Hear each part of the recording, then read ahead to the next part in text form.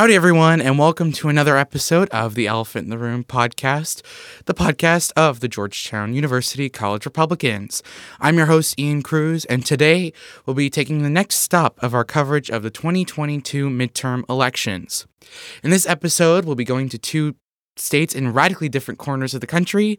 We'll be going down to North Carolina and then all the way up to Alaska.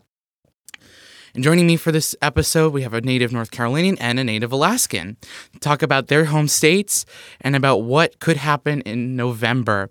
Now, sadly, this is the last episode we have before the elections actually happen in less than 2 weeks, but the coverage never stops. We'll continue grinding out great content for y'all even after November 8th.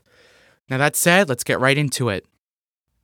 Joining me now is Sophia, a native North Carolinian, to talk about her home state. Now, thank you so much for coming on the podcast. Thank you so much for having me, Ian. My name is Sophia Toback, and I'm from Raleigh, North Carolina. I'm studying economics with a minor in environmental science here at Georgetown University. I'm in the college, interested in pursuing different types of energy policy to build a cleaner, more efficient future through politics and science. That's awesome. Thank you. And let's get right into it. So North Carolina has an important Senate race this year. Absolutely. And this year you're seeing incumbent Congressman Ted Budd take on former Chief Justice of the State Supreme Court, Cheri Bustos. Correct me if I'm pronouncing that wrong. But many election pundits, so even myself included, if I'm even a political pundit, think that this race will go Republican, that it's rated to be not solid Republican, but far more likely than not will be Ted Budd will win. And the debate now is over how much will he win. As I said, that's the point in which many political pundits disagree.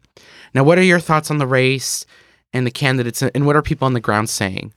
So my perspective on this race is that both Cheri Beasley and Ted Budd are the typical what North Carolinians think a good Republican and a good Democrat should be. So Cheri Beasley is like your moderate. She's running on sort of that Roy Cooper moderate Democrat type platform. She noticed that when Roy Cooper won, it was a similar political climate to the one in North Carolina now, so she's trying to emulate the platform Roy Cooper ran on and won with in 2020. Whereas Ted Budd is more interesting in my mind because I think he walks the fine line between being a MAGA Republican and not saying anything that could get him too far into the headlines of mainstream public press. So, for example, he doesn't say anything too far right or outside of the Overton window and the discourse of Democrats. So I think it's interesting to see a candidate both play to the heart of MAGA Republican values while walking that fine line to get those moderate Republican voters.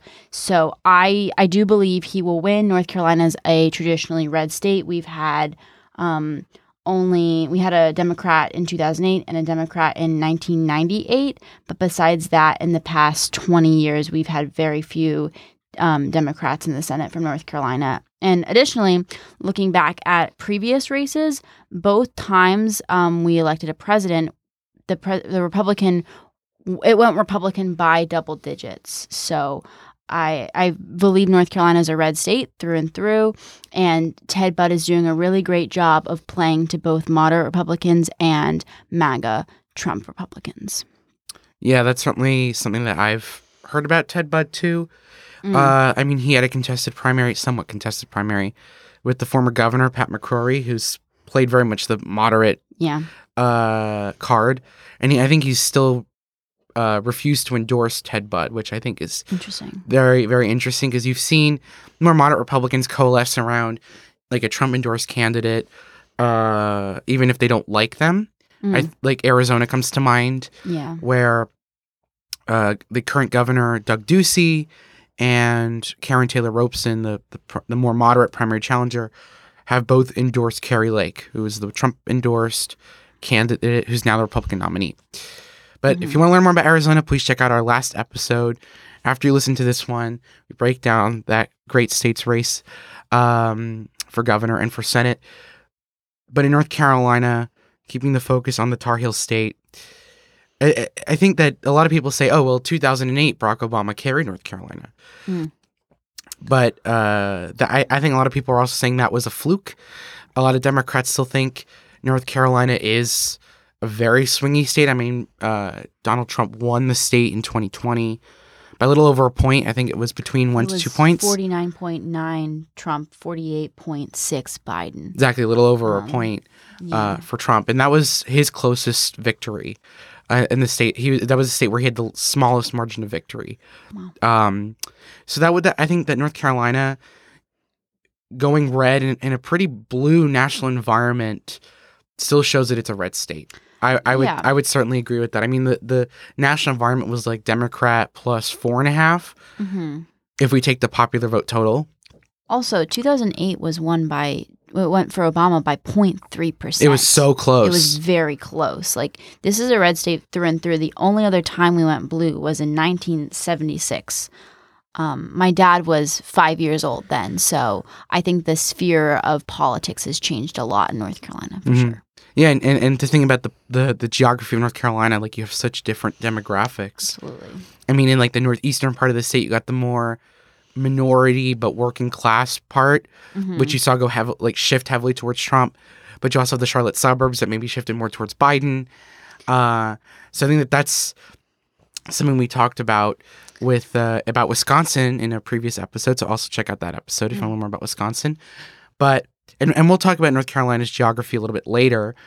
But it's just very interesting how the state is very different depending where you are. Like the Research Triangle is just very blue. Absolutely. You go to the Outer Banks. Outer Banks. Or more rural North Carolina. So red. Yeah. Like Western North Carolina is very like blood red Republican territory. And I think that that's really interesting to have such different, in a way, like political cultures across the state.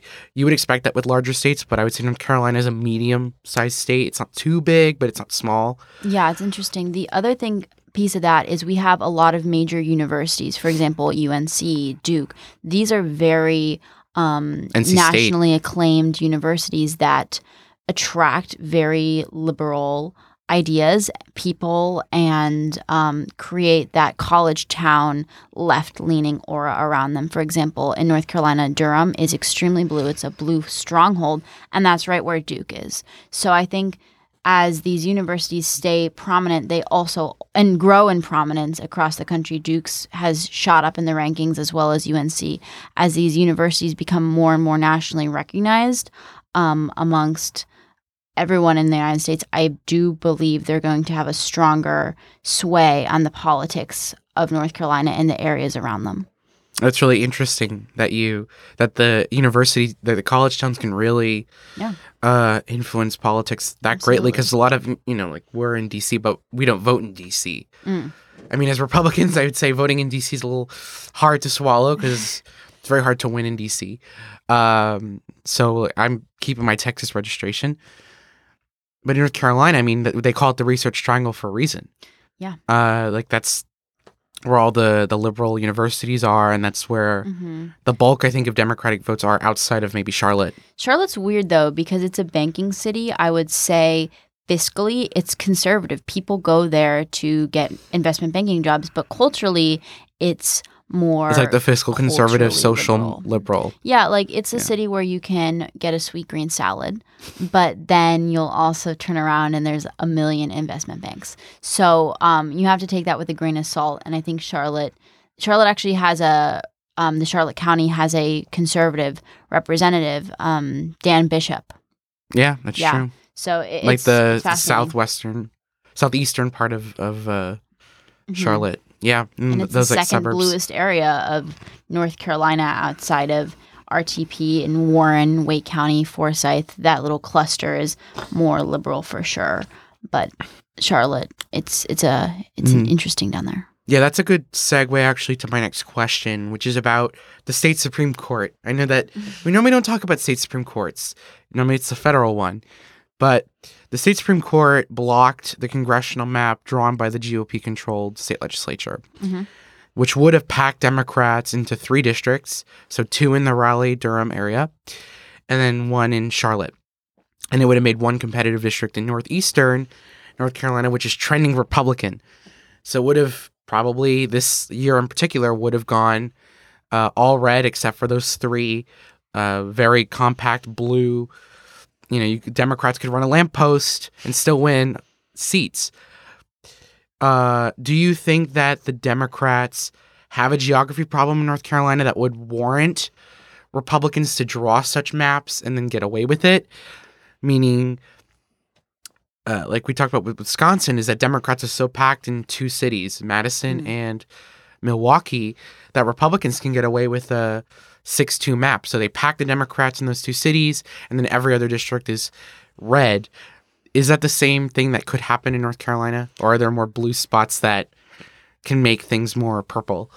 This is a fascinating question, and you lit a flame inside my heart with this one as a stats/geography nerd. So I feel strongly that Republicans and Democrats both have opposing issues in North Carolina. So I thought I'd bring you some numbers to break down this issue a little bit. So 36% of North Carolina's 7.8 million voters are Democrats, whereas only 30% are Republican. That doesn't seem quite right now, does it? So that relieves 33% that are registered as unaffiliated. But these unaffiliated voters almost solely vote Libertarian or with the Constitution Party or red. And additionally, we have a higher red Republican voting turnout rate in the state of North Carolina. So with that in mind, let's delve into this issue. Like you said, we have 2 very blue spots in North Carolina, the Wake County area, Raleigh-Durham, RTP, and Charlotte. So yes, Democrats do have a problem, as well as Asheville, where in 3 little clusters, 2 smaller than the Raleigh-Durham area, all of the blue voters are there. So, even the Greensboro area, they like to pack them. Yeah. The current map has Greensboro packed into its own district, too. Yeah, absolutely. And even down in like the Fayetteville area, it starts to, that can even be packed in as well. That has gone blue in some years. So it's interesting. You're right. The Democrats do have this problem where it can be packed and cracked when it comes down to voting. But I do think Republicans also have another problem, that North Carolina is attracting a lot of business, a lot of wealthy, rich people interested in science, a lot of people interested in tech, but they're all going to those blue areas. So these blue areas are getting more densely populated. So on the whole, it might seem like North Carolina is getting more blue, or at least socially liberal. But in reality, these blue areas are getting more and more densely populated. So blue areas are getting bluer and red areas are staying the same. So I think ultimately that conservative strategy of packing and cracking Democrats into little districts won't hold up for much longer as North Carolina's population explodes. Ultimately, I think it'll come down to it's going to be a mystery how that next map gets drawn. You'll have a new map in the next couple of years, because the current map that will be used for this cycle is only for this year. So in 2024, when the House is up again for election, it'll be a completely different map. Yeah. And that's why there are state Supreme Court elections this year in North Carolina, that if Republicans flip them, Republicans can get away with a more gerrymandered map. Yeah. Per se, that they can get more seats out of that. Like they have in the past. I know in 2018, a lot of Democrats were furious with the map that it packed Democrats into 3 seats. And then, of course, the state Supreme Court overturned that. And we had the map that was used in 2020, which gave the Democrats 5 seats out of North Carolina's 13 seats. Which is bigger than 3. We know from our from our math classes. But I think if you just were to look at the proportion of Democrats to Republicans registered in North Carolina, you'd say, oh my goodness, Democrats need more states than North Carolina. But if you look at that chunk of unaffiliated voters, it starts to get very hazy.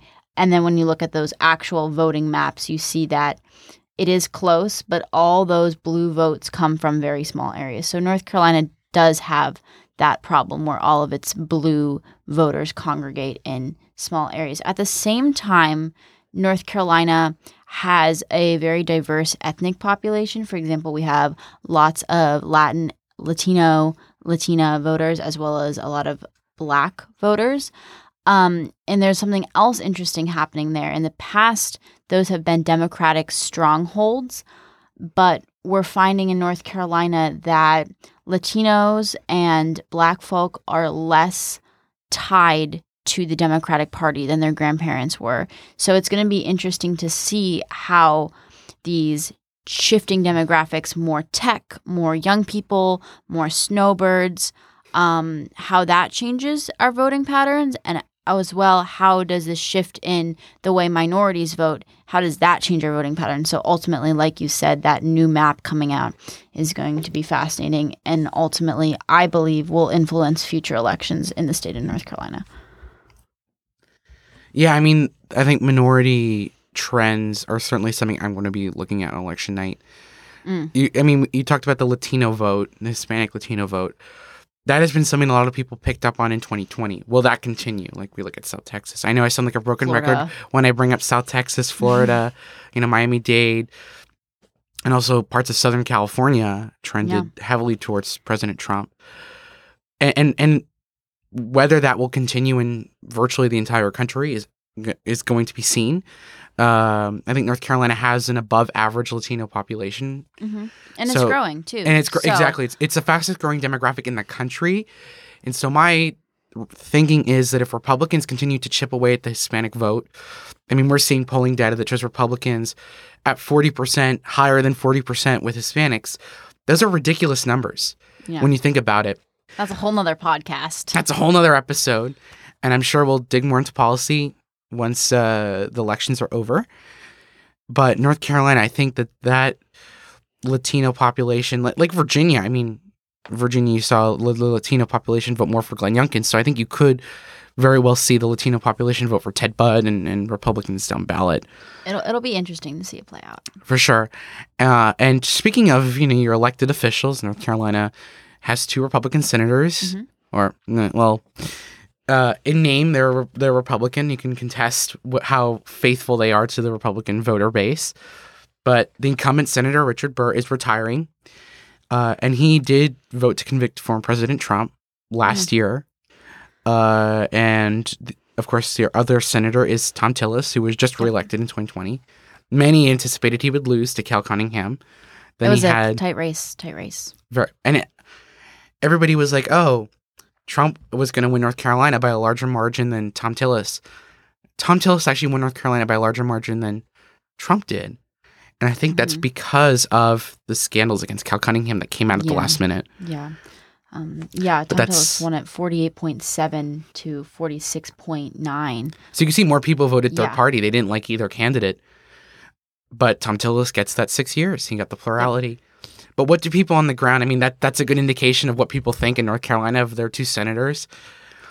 What are people saying about Richard Burr now that he's retiring, and about Tom Tillis? Are they still liked in North Carolina?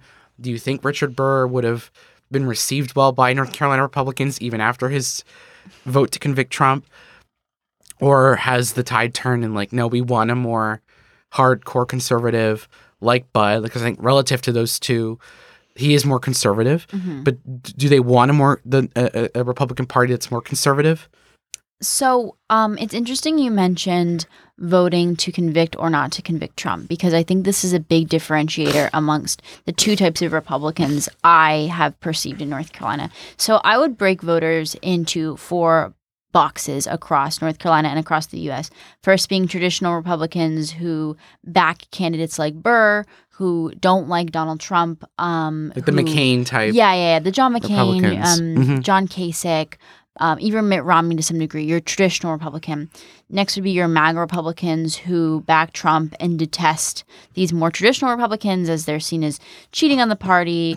And these people back candidates like DeSantis and Hawley, more further right candidates. And then the third party being traditional Democrats who are more like moderate in the grand scheme of things, like Sherry Beasley, as well as Roy Cooper, and then more establishment Democrats. Yeah. And then obviously there's the far left, like Bernie Sanders, AOC, the Squad. Yes, absolutely. So in my mind, there's these 4 blocks of voters, and each state has a different ratio of the 4. In North Carolina, I think we have very few far left voters, maybe a few in Durham, maybe a few in Asheville. Yeah, I would say Durham and Asheville because they're like the more like youth towns. Yeah, whereas in the Research Triangle Park and Charlotte, where there's a banking city, and the city Raleigh Research Triangle Park, it's a big pharma place. It's big into tech. There's SAS. Which is a large They're company. like pro big business, so there's lots of business, lots of innovation. I find that they back more traditional Democrats, and then as well as traditional Republicans. And then outside of those areas, that's where you find an interesting mix of the traditional Republicans and MAGA Republicans. So that being said, I think Ted Budd is in a really interesting spot because he is a MAGA Republican. He speaks to these MAGA voters all over rural North Carolina and outside of the Triangle and those other blue areas we mentioned. But he can also scoop up those traditional Republicans because he's done a great job staying out of the mainstream media, not saying anything too crazy. Not drawing controversy. Yeah. Essentially. Pretty much. He's kind of flown under the radar screen along with a lot of this race. So yeah, like no major media network I don't see on the daily is talking about North Carolina. Yeah, it's a very under the radar because I think both parties know how it's pretty much going to go. I think that's why. Even though I would argue Ohio will probably vote to the right of North Carolina. And a lot of people are talking about Ohio. But I think that's just because J.D. Vance is a much more controversial-ish person, you could argue. Like he's more willing to say like bold things. Yeah. Neither of these candidates are super controversial. They're, like I said in the beginning like of this typical, podcast, like, they fit the mold. Yeah. Like what you would think of a generic Republican or a generic Democrat.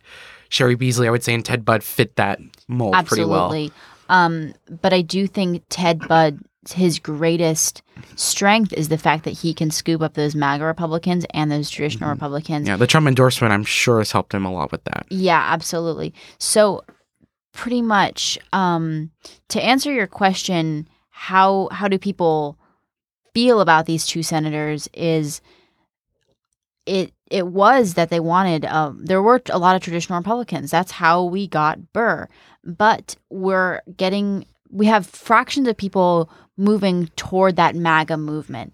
And we have another fraction of people moving toward the center. So ultimately, the Republican Party of North Carolina is becoming more and more polarized. And I think that's the beauty of Ted Budd's campaign is he knits those 2 together. But obviously, we had a moderate Republican and a slightly further to the right Republican and not a Democrat. I think that's representative of the bulk of North Carolinians. But yeah, I think Ted Budd, his ability to bring those 2 blocks of Republicans together will lead him to a victory in this state. So just to follow up on that, who is the most popular Republican in North Carolina? This is who is the idol that everybody's like, oh my gosh, like I'm stumped because I live in Raleigh and I hear a lot about Tom Tillis. You either love him or you hate him. And I'm guessing in Raleigh they must love Roy Cooper. Well, it's the Democrat governor. It's hit or miss. Really? He's not left enough for them? No, actually, I've found that my particular area of Raleigh is pretty conservative. Wow. Socially, at least. Wow.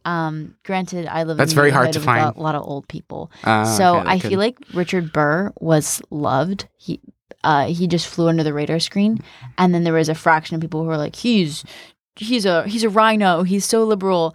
And then Tom Tillis, he actually went to my church, but he brought forward more headlines. He was either loved or hated, whereas Richard Burr was able to fly under that radar screen until the Trump conviction vote, I'm sure. Yeah, it was interesting because that Trump conviction vote was polarizing.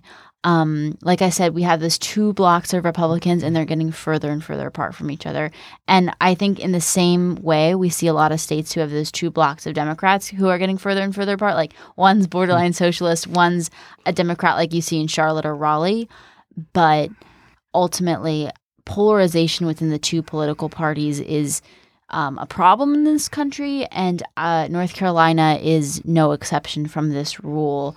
So I think it makes sense for Bud to run in North Carolina as somewhere slight in between a sheer MAGA Republican and a traditional Republican.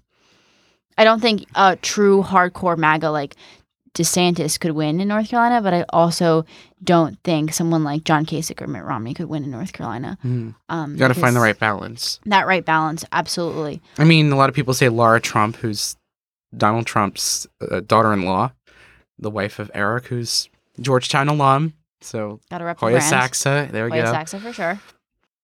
But one interesting figure within North Carolina GOP who has been very controversial, and I say that it does an understatement, is outgoing Congressman Madison Cawthorn. Oh, yes. So he was seen as a huge rising star in the Republican Party. He was 25 when he was first elected. A lot of people, myself included, was like, okay, we'll have a younger congressman here for the Republicans who could maybe animate the youth conservative base. But I would argue he has flopped in many ways because not necessarily policy-wise. I think he's remained committed to what it's more his personal life. I think he's committed. He was committed to the more MAGA agenda, and I think he's voted pretty much aligned with a lot of people of that faction of the party. I believe he's in the Freedom Caucus too. So he's been, I think, what he advertised policy-wise. And that's not where I would say his stardom kind of fell. It was, as you say, the personal life. Yeah. And all like the videos and the photos that came out about him and what he did with his cousin kind of doomed him. And he did lose that primary very narrowly, I will say. So I do think part of the reason Madison Cawthorn flopped is because North Carolinians want a candidate they can believe in. They want someone who, quite frankly, is true to their word and lives out a lifestyle that's admirable. And that second category, I don't think voters judged him for that, for sure. Absolutely. Like, North Carolina is a more religious state. It's, I would say, culturally, it's very wholesome. Driving through North Carolina, you'll see peaches on the side of the road and small churches. It's one of those states. They don't want someone who's embroiled in scandal. That being said, let alone having maybe sexual affairs with your cousin. Yeah, that's a big no-no. But there's so many excellent universities in North Carolina. We have Duke, UNC, NC State, Wake Forest, I believe App State. I believe that's actually where Ted Budd went, is App State and then Wake Forest. He went to NC State. Oh, really? Yeah, he went to NC State and then he went to Yale. He played football. He was a football guy. So he's been. So I follow him on social media, on Instagram, and he's been going a lot of the Wolfpack games because NC State's doing pretty well. So he's going there and he's campaigning in that sense. But he's certainly, I think. That only further proves my point, though. Yeah, like I think it definitely proves the point of he's definitely embodying that Southern culture of the sense of, he's a football guy. And I know we'll get into football as well when we talk about Georgia and Herschel Walker. Oh, yeah. The legend, NFL and University of Georgia legend. But Bo Hines is really appealing, saying, I'm a young guy. I've played football. North Carolina is my home state. This is my university. This is my people. This is my culture. And I'm going to fight for that now in Congress. It's I think, a very strong message. And he's married. That's like wholesome, It's a very I'm going to start a family when I'm younger. I care about, faith, family, and flag. Like that's the three, I would say, tenets of Southern conservatism. It's, faith, having family, flag. Exactly. Repeat. I think that's certainly something that the Republican Party is, that like if I had to boil down what a Southern Republican movement looks like, it's that. Yeah. And I think that's certainly embodying the entire country. You're seeing, because Republicans tend to be more Christian. They tend to be more, socially conservative. They tend to be more, I would say, frugal with their money. They get married younger. They have more children. which is interesting. But I do think because we have so many opportunities, we see congressmen from state, we see congressmen from App State, like all these excellent universities. There's a lot of rising talent within North Carolina, and I feel that the Republican Party is really optimistic about these rising figures within the Republican Party. So although Madison Cawthorn didn't work out, he didn't really truly live out those Republican values and those Christian values. Ultimately, I do think the Republican Party is optimistic that there are alternatives, like Bo Hines. Yeah, absolutely. There's a saying in North Carolina, God, glory, football, and I think he's got that down pat. So it's going to be interesting to see what happens there. But I do think Madison Cawthorn, North Carolina voted him out for a reason, and he's being replaced for a reason. And yeah, North Carolina knows what it likes. Yeah, I know. Young North people. Carolina definitely knows what it likes. And one last question I want to ask you is that incumbent Democratic Governor Roy Cooper, who spoke at Georgetown not too long ago, he's chair of the Democrat Governors Association. He's term limited in 2024, meaning he can't run for re-election. Yep. Who do you think would be the best Republican to contend in the next gubernatorial election? Who would be the next Republican? Who would be the ideal Republican governor for you? Okay, this is a toughie. Ultimately, I don't feel like I'm fully qualified to answer this question. Not to pull an Amy Comey Barrett, but I'd have to do some research. I'd have to look at voting records. I'd have to look at people's life stories to find someone who I felt fit North Carolina. And it would be merely my opinion on what I felt was best for the state. That being said, I feel like the most likely Republican candidate for governor is our current Lieutenant Governor, Mark Robinson. And he's awesome. I actually met Robinson. Him. It was a great story. One of my good friends was running for NC TARS, that's North Carolina Teenage Republicans, president. And my best friend was the current president. So I was an election official. My job was to count the ballots. Election security. Yeah. Election integrity. But since this guy worked for Mark Robinson offered to have a campaign lunch for, his name's Tucker Coombs. He actually currently works for Richard Burr as a page. But Tucker Coombs, who worked for Mark Robinson and his wife Yolanda had a campaign lunch in the lieutenant governor's mansion. So I got to go there. I got to meet the lieutenant governor and his wife, have lunch. And I told him my uncle's a huge fan. And he said, give me your phone. We'll make a video for your uncle. And I sent it to Ian. That's so awesome and wholesome. And that's... Yeah. He was like such a sweet guy.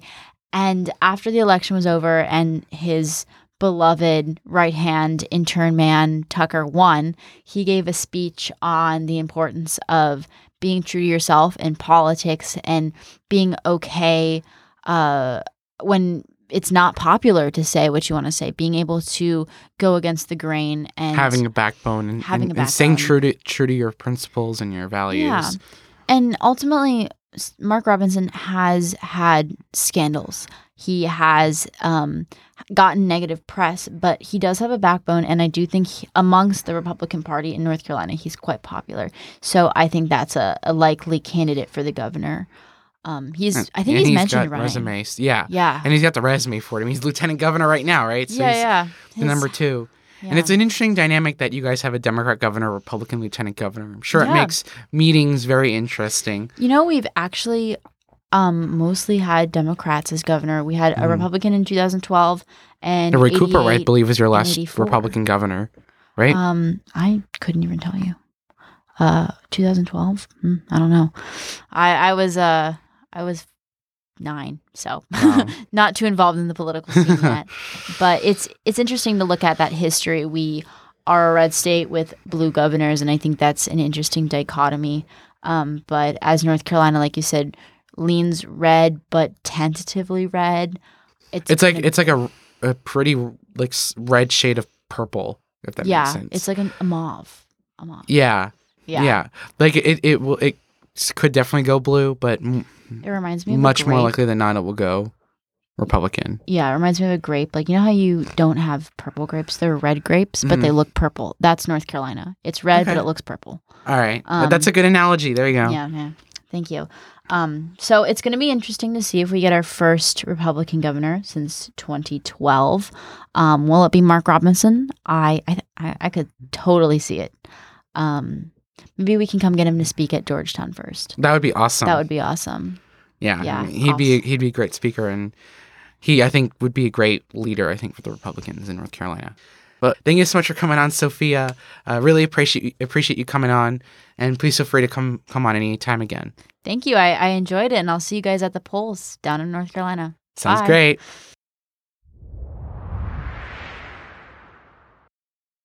And now it gives me great pleasure to welcome Mia to the podcast. Thanks so much for being here. Thank you so much, Ian. So just a little bit about me. My name is Mia Kushner. I'm actually not an Alaskan native, but I do appreciate that kudos. I've been living up there for the past couple years and really have gotten to get a deep dive into Alaska. So currently a senior at Georgetown. I'm in the School of Foreign Service, and I study international politics and economics. That's awesome. Now, Alaska has garnered a lot of attention over the summer in August after your special election after the late Don Young passed away earlier this year. There was a special election to fill his seat. And this tested Alaska's new ranked choice voting system, whereby the plurality of votes don't count. It's a matter of when you get your ballot, you rank 1, 2, 3, 4. I believe 4 candidates make the general election, and you rank the top 4 in whatever order you choose, and then they tabulate the results based off of your rankings until somebody hits 50% of the votes. And it's especially causing controversy among Republicans, given this special election in August. We saw Republicans get around 60% of the vote and Democrats the remaining 40%, yet the Democrat, Mary Peltola, who's now a congresswoman, ended up winning and serving, at least for these couple of months until November. Do you think ranked choice voting is better for American democracy, or was the system before ranked choice voting a better option for Alaska?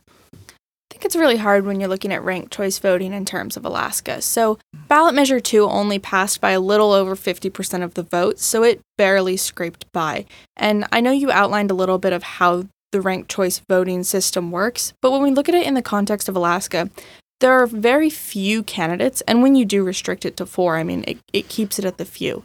It restricts it to the point that I think it's very hard for a candidate to advance. So even if your candidate is not popular in any voting system, it doesn't necessarily mean that they're going to become popular or have an advantage in ranked choice voting.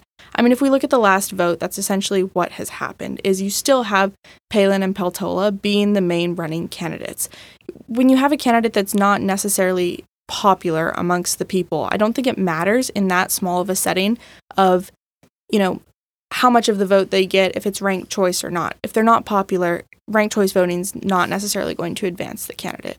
So while I think maybe you could look at other cases such as Maine to evaluate how this works when you might have more folks running and more candidates, I think for Alaska it's such a restricted pool and there's such a deep set base in both Peltola and Palin that it's really hard to look at that as a measure for the rest of the United States.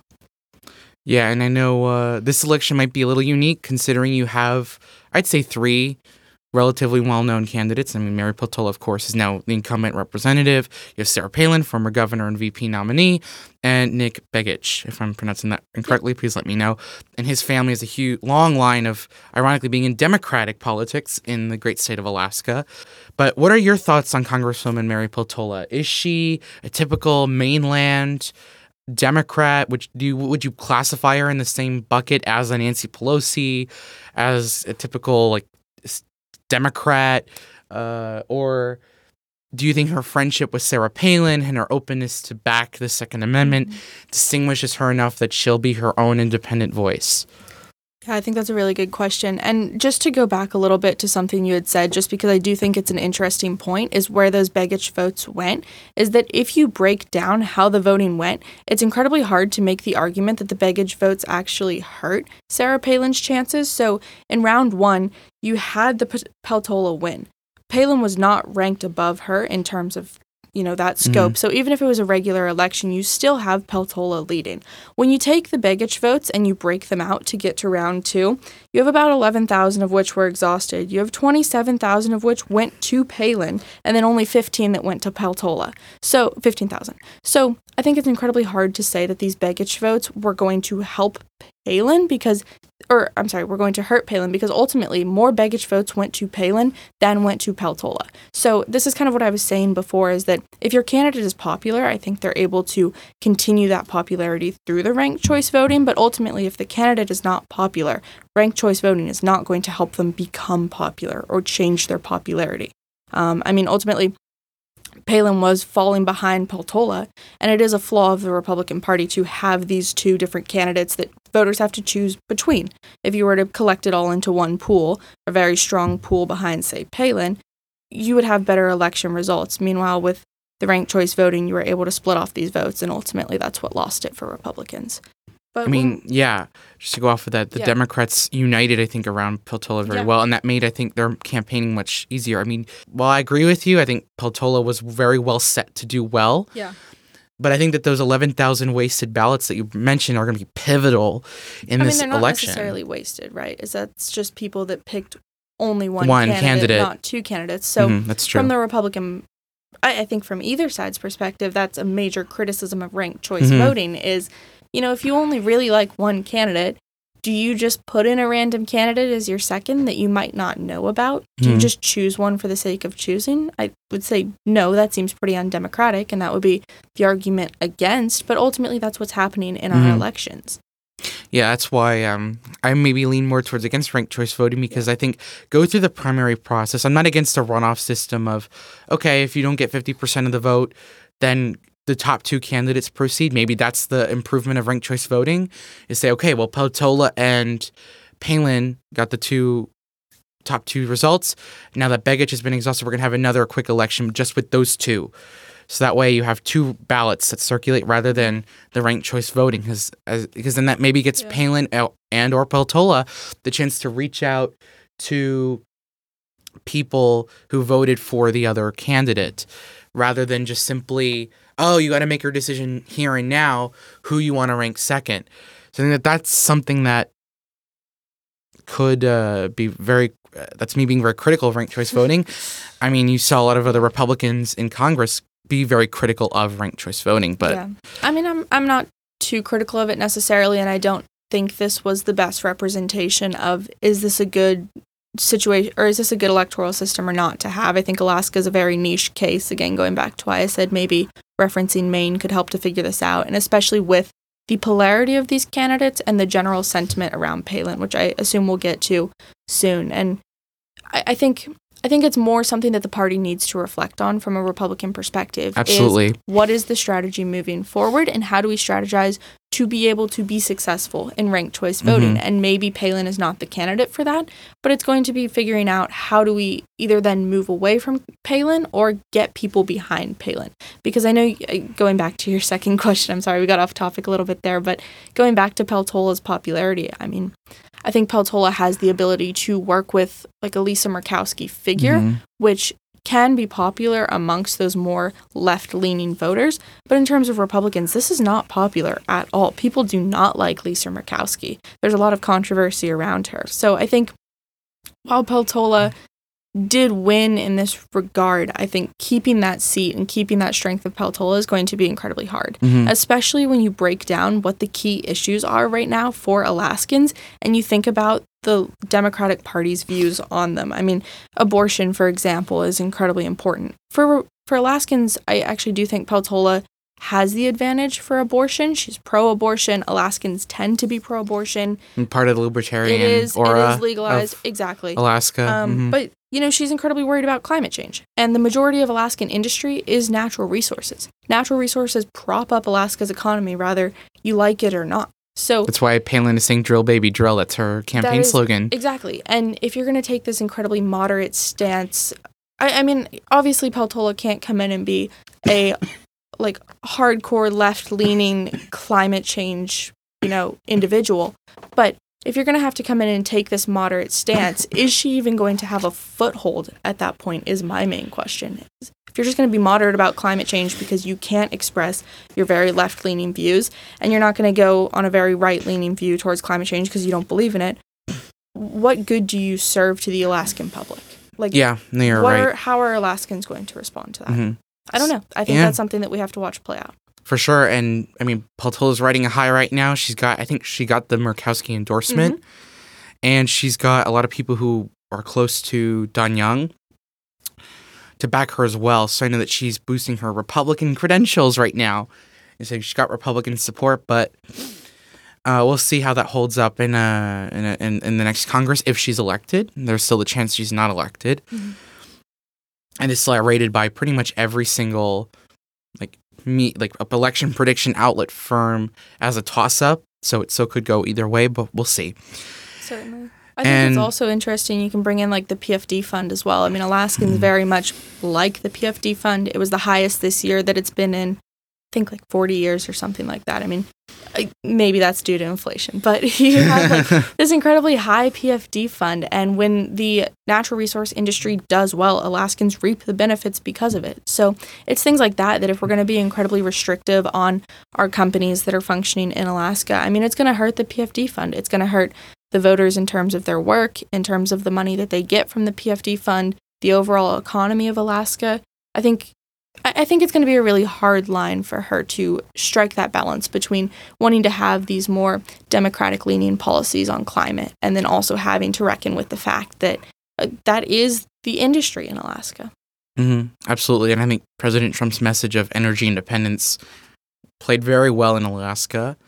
Yeah. And, of course, you see other Republicans trying to jump on that train and say, this is what we need. I know Palin, as I mentioned, her slogan's Drill Baby Drill, wanting energy independence. And Kelly Tshibaka is running a very similar platform. But speaking of Sarah Palin, why is she so divisive in Alaska? Why is a Nick Begich being really floated as a major challenger? And why would he want to jump in the race to prevent a Palin from being the congresswoman for Alaska? I think Palin falls into the same camp as pretty much every other candidate we have in the lower 48 and across the country that is going on the Trumpers versus never Trumpers train. It just makes any candidate incredibly divisive to have Trump backing her and have her having Trump support. I think it harms her as well as it plays to her strengths. When she was governor, she was incredibly popular. I know we talked about it a bit before, but she had this 50 to 90% approval rating in 2006, 2007 timeframe. Incredibly popular. And I think her resignation definitely hurt her. Her activity with McCain definitely hurt her as well, as McCain obviously didn't get the position. I think that all has just slowly broken down Sarah Palin's legacy over time and has really worked to hurt her. And now that she's got the Trump endorsement and has the Trump, ideas behind her, I think that just pretty much cracks support for Sarah Palin. Is you have the Trump supporters that hate Sarah Palin, and you have the Trump supporters that support her just because he does. And I think it's really decreased her ability to rally people behind her.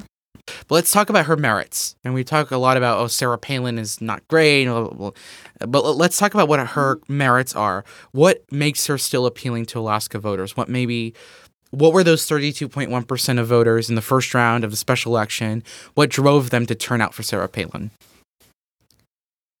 I think it's really that Sarah Palin, again, coming back to this point of her and Trump, she functions a lot like Trump does. Palin says what she thinks, and she says what people are thinking but not willing to say. And I think that's incredibly strong. And Sarah Palin takes the big issues for Alaskans and she exemplifies them. So if we're talking about something like natural resources, I mean, there's no question about what her view is, especially when you're faced with presidents such as Biden, where I don't see how a lot of these people in Alaska could be in support of Biden. That makes Palin incredibly attractive as a candidate. She's got a long career history. She was incredibly popular as governor. She does put Alaskans first, I think. I think there's a lot of strength in saying that she takes the Alaskan way of life, of having your freedoms respected and having these libertarian values. She does put that first. So it's a matter of maybe it's wrangling in the Trump side of the Palin following and the Trump support of Palin to really get back to those core values to propagate her forward, but I do think she does hold the values that Alaskans treasure. So why are Republicans so divided between Palin and Begich? Is it the Trump factor that just a lot of Trump Republicans are skeptical of Palin? Like, why is there that divide between Republicans on the House front, whereas on the Senate, it seems like every Trump Republican has come around to supporting Kelly Tshibaka, and she has Trump's endorsement as well? I think it's based on who they're competing against, really. As I think when we are looking at the House, it's very much, I think that Trump endorsement hurts Palin, and I think some of Palin's own history as a leader does hurt her. But in terms of Senate versus House, I mean, overwhelmingly, there is low support for Lisa Murkowski, and a lot of Republicans are incredibly critical about her, especially in a lot of like the wake of recent events. Is her approval ratings are dropping. There's a lot of controversy, again, looking at how she got that seat, and she's just really not favored. So I think when you go to the Senate, it's a little bit easier for a Trump-supported candidate, or even just a Republican in general, to come in and compete with Lisa Murkowski, as she does flip on issues. She does go and lean towards the Democrats, which I think on critical issues too is incredibly unattractive, you know, as a leader and as a Republican. So I think that makes it a little bit easier in terms of the Senate for Republicans to come and advance their way forward. I think in terms of the House, though, is that Peltola, she does have a relatively successful career history, but she's also newer. We haven't experienced Peltola yet in that seat, and people want to. It's a change. It's something new. You're not cracking the party amongst the lines of Begich versus Palin in the Senate. So I think, okay, that got a little disorganized, but I think that's really harming Alaskans when you're looking at this House election, is that you're cracking the party between these two candidates, and you have this new person that has a lot more opportunity, whereas Lisa Murkowski, I think people are starting to see her as a whoosh that's just going to flip towards a rhino. The Democrats. She's seen as like the a top rhino, right? Yeah, her and Manchin are the top rhinos. Well, Manchin is a Democrat. Like Democrats call him a dino, right? Yeah, the Democrat name only. I would push back on that. He still has a very high Biden rating. If you look at 538, I guess Democrat rhino. I guess dino. Dino, Democrat name only. And do you think that Kelly Tshibaka, with the Trump endorsement, could unseat Murkowski, or will Democrats save her? And I think for Tshibaka, I mean, I would like to say that, as I was saying earlier, is that, you know, Murkowski has that low approval rating and tends to flip, but I think it's going to be incredibly hard to unseat her. Is between her and her father, she has been, like, that name has such a high legacy in that seat. And I also think it will run into the issue of, do people support the Trump endorsement? And also just getting that name recognition out there. As much as people don't like Murkowski, everybody knows the name Murkowski. Meanwhile, for Tshibaka, I think it's going to be incredibly hard to get her name out there and then also prove herself as a candidate. I mean, I'm not saying that she's not qualified or she's not going to be a good candidate, but I think just because that name has such a legacy, it's going to be hard to get rid of the Murkowskis. Yeah, and Murkowski is in a unique spot where she has the backing of the NRSC, so the National Republican Senatorial Committee, and just as an incumbent, quote-unquote, Republican senator, she has like the backing of Mitch McConnell, and she even has the backing of Joe Manchin. Ironically, we're just talking about the Democrat and the vote of the Democrats. So she has a Democratic vote. So I think that it's a very difficult task for Tshibaka to overcome. I don't see it happening, because I mean, you're saying exactly what it is that Murkowski is going to have the Democratic vote, and then she's also going to have the side of the Republican Party, the never-Trumpers, or just the maybe not never-Trumpers, but just like the not like super Trump folks in the party that are all the moderates. The moderates, yeah. I think that's incredibly hard to beat. I think a lot of people have said, oh yeah, Murkowski's going to win. I think more and more people each day are acknowledging Murkowski's going to win, which I think makes a Tshibaka upset more and more shocking if it does happen. I think it could still happen. Mm-hmm. Don't get me wrong. I mean, Alaska still voted for President Trump by 10 points, so it shows that he still has appeal. I mean, he has in Alaska. Yeah, I think he has the appeal, but it's who is he running against, right? Is a Trump versus Biden, I think, is a lot easier to decide on, for Alaska to decide on. But in terms of Murkowski versus Tshibaka, I think that's probably not equivalent to Trump versus Biden. As I think like Biden's energy policies, Biden's Second Amendment policies, and all of that really sunk him in Alaska. But in terms of Shabaka versus Murkowski. I think it's exactly kind of what we're saying is that you have that Democrat vote behind Murkowski as well as that half of the party that's not for Trump. I think it's going to be incredibly hard. Yeah, I would agree. And one last question I have before we let you go is, do you think Alaska will take further moves to the left moving forward? Or do you think Alaska will remain a red state for years to come? I mean, a lot of Democrats are saying Blue Alaska's coming, not only just because of the House seat with Mary Peltola, but also, I mean, Murkowski is basically a Democrat. And we saw the margins in 2020 be significantly closer than 2016. I mean, I believe Trump won Alaska by 14, 15 points and only won it by 10 in 2020. I mean, Don Young won it by 9 in 2020. So and a lot of that is in the Anchorage area. You're seeing everything outside of Anchorage is seemingly going Republican. Like all the native tribal areas are actually going towards Republicans. But I think a lot of the shifts are in Anchorage. It's all going to, I think, depend on the South Central area, definitely. I think looking at it, it depends how many people show up to vote. I ultimately think is that you have a very low voter turnout in Alaska. So I think that's what's really hurting kind of which way Alaska is going to go. I think if we are to have this big wave of Republicans come out to vote, I think it's no doubt Alaska will go to the right. I mean, only about 3/7 of Alaskans vote, which sounds like a lot, but it's only about 700,000 people, so it's not many people. And they're majority coming from the South Central region. So I think it's really going to depend on who comes out to vote. Is it going to be the people that are in the cities that are going to have those more left-leaning views coming out to vote? Or are we going to get some of that more Republican base showing up to the polls? And that's incredibly important.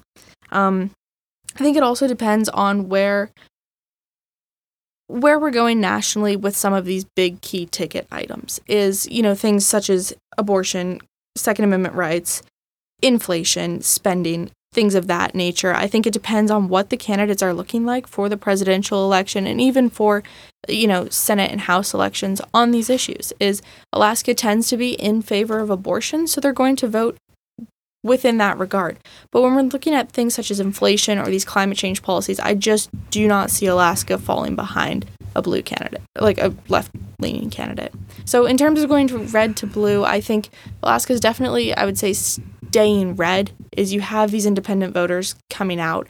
It's a very, I would say, pretty well split usually between Republicans and Democrats, is you're not necessarily exactly 50-50, but you're not super far off or super far leaning one way. So I think ultimately, if we're looking at the shift of Alaska, it's going to be where these independent voters are going to be basing their votes. And I think also Alaska has the ability to have voters swing from one party to the other.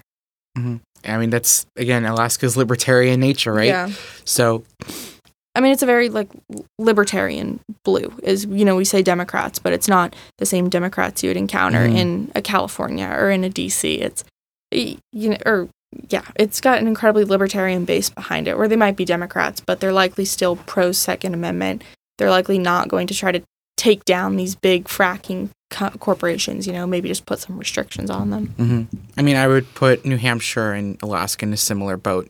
They love libertarian politics. Like, they're in New Hampshire, you're a neocon, you're a war hawk. They don't like you, but at the same time, they're very they're very pro-abortion. They're very pro LGBT rights and things like that. And yeah, I think that's what it's going to come down to for Alaska is, if abortion is still going to be kind of the main center topic. I think exit polls are going to be a really good indication of what happens. Yeah. We're seeing a Roe-vember, quote unquote, I think start to fade more and more. So I think that's going to help Republicans down ballot. I think it really will. That abortion, if you had this election, I mean, the Peltola election in August, abortion was the national conversation, right?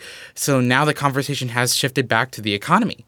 I mean, we're seeing CNN polls. If CNN is saying this, it might be even worse than what they're saying. Saying 40+% of Americans rank inflation in the economy as their number one issue. That is a huge number. I mean, in the 2020 election, it was not close to 30%, maybe a little bit less. I think it was 27%. This is 42% or more. of people saying the economy is number one. And who consistently wins the economy? It's Republicans. You have all these polls that say which party is best on your top issue. Republicans are winning it by double digits. And I mean, you're seeing a lot of conflicting data from the pollsters. They say, "Oh no, but this race is close. Oh, Democrats are doing well here." But then at the same time, when you ask people, "What are your top issues and which party do you like more on the issues?" Republicans come out ahead, and they're saying, "Oh, Republicans are barely going to win the House majority."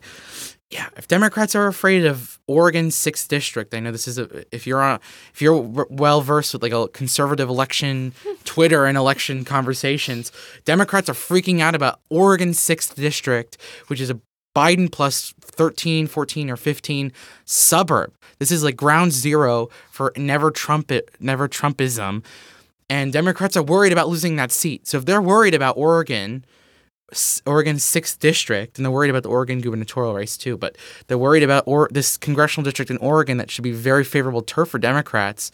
What does it say for the national environment? What does it say for the rest of the country? I mean, and Alaska's included in that. I think that if they're worried about Oregon, they should be worried about Alaska. I mean, I know that Peltola is the incumbent. I'm sure that's going to garner her votes.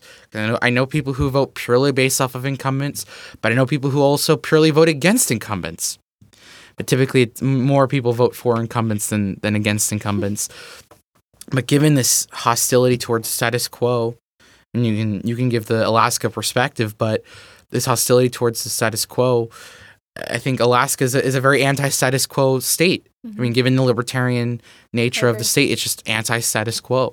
I mean, one of the things, too, to consider, Ian, that I don't think we've talked about is we keep talking about, we bring up the economy, we bring up climate change, those kind of policies. Defense, also. Alaska is not far from Russia, and I think that is something that is going to play into how Alaskans are voting, or at least if it's not right now, it should. If anyone else from Alaska is listening to this and you're not thinking about that, you should. I mean, it's incredibly close by. And I think with all the conflict happening in Russia right now, that also needs to be something that Alaskans take into vote. So rather that's something that they challenge the status quo of the Murkowski types, or even like the Biden types, if they're challenging the left with things such as defense issues, I don't see how that isn't going to be just an absolute win for the Republican Party, is coupling defense with the economy. I think Republicans have a pretty good seat in Alaska right now. Absolutely. I know Minority Leader Kevin McCarthy did say we might reduce aid to Ukraine, but I think it's more,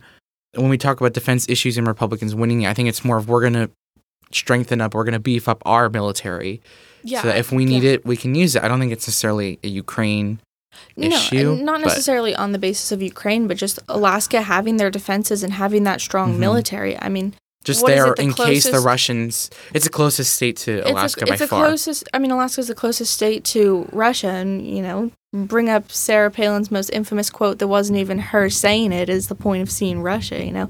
That somehow her most famous quote wasn't even said by her, but. It's not necessarily untrue, is that Alaska's incredibly close to Russia, and they do have conflicts with Russia, rather it's over natural resources or even Russian planes coming just a little too close to Alaskan airspace. This is a concern, and it affects Alaskans daily, rather it's you're somebody in the military in Alaska and you're having to respond to that, or just a concerned citizen. I think this definitely is going to work in the Republicans' favor in Alaska.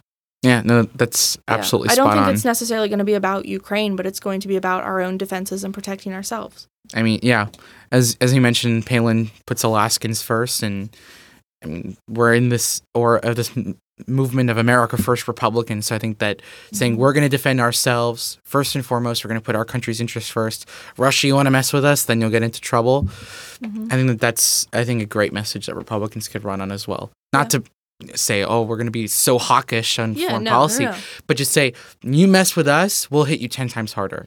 It's that kind of retaliatory. We shouldn't lob anything from Alaska over to Russia, but we should put up the biggest wall of our defenses that we can and say, hey, if you want to, do something vice versa and send anything towards Alaska, you will have some price to pay for that. You'll suffer the consequences of your actions. I think that needs to be something important that the Republican Party tries to drive forward. Yeah, and I know it still scares me to this day to think that if the Russians hadn't sold Alaska to the U.S. way back when, and thinking the Cold War, they would have had a nuclear missile site right next to the United States. Certainly. So, I mean, the Russia factor, I think, is definitely the big deal in Alaska as well, more than any other U.S. state. Yeah. By any means. I mean, you ask somebody, even in Washington State, which I guess is the closest state to Alaska, they'll say, Russia's far enough from us. We're not as worried. That just shows you how big the U.S. is. And Alaska is the U.S.'s largest state. Even though maps deceive you and it doesn't look that way, Alaska is the largest state in the Union. So, I mean, my home state of Texas is number 2, even though we're, I think, pretty far behind Alaska, but still You're pretty far behind. we're number 2. We're number 2. But Mia, it was so great having you on. Thank you so much for bringing such great analysis about Alaska politics, and you're welcome on anytime. No, thank you so much, Ian. It was great to talk about this.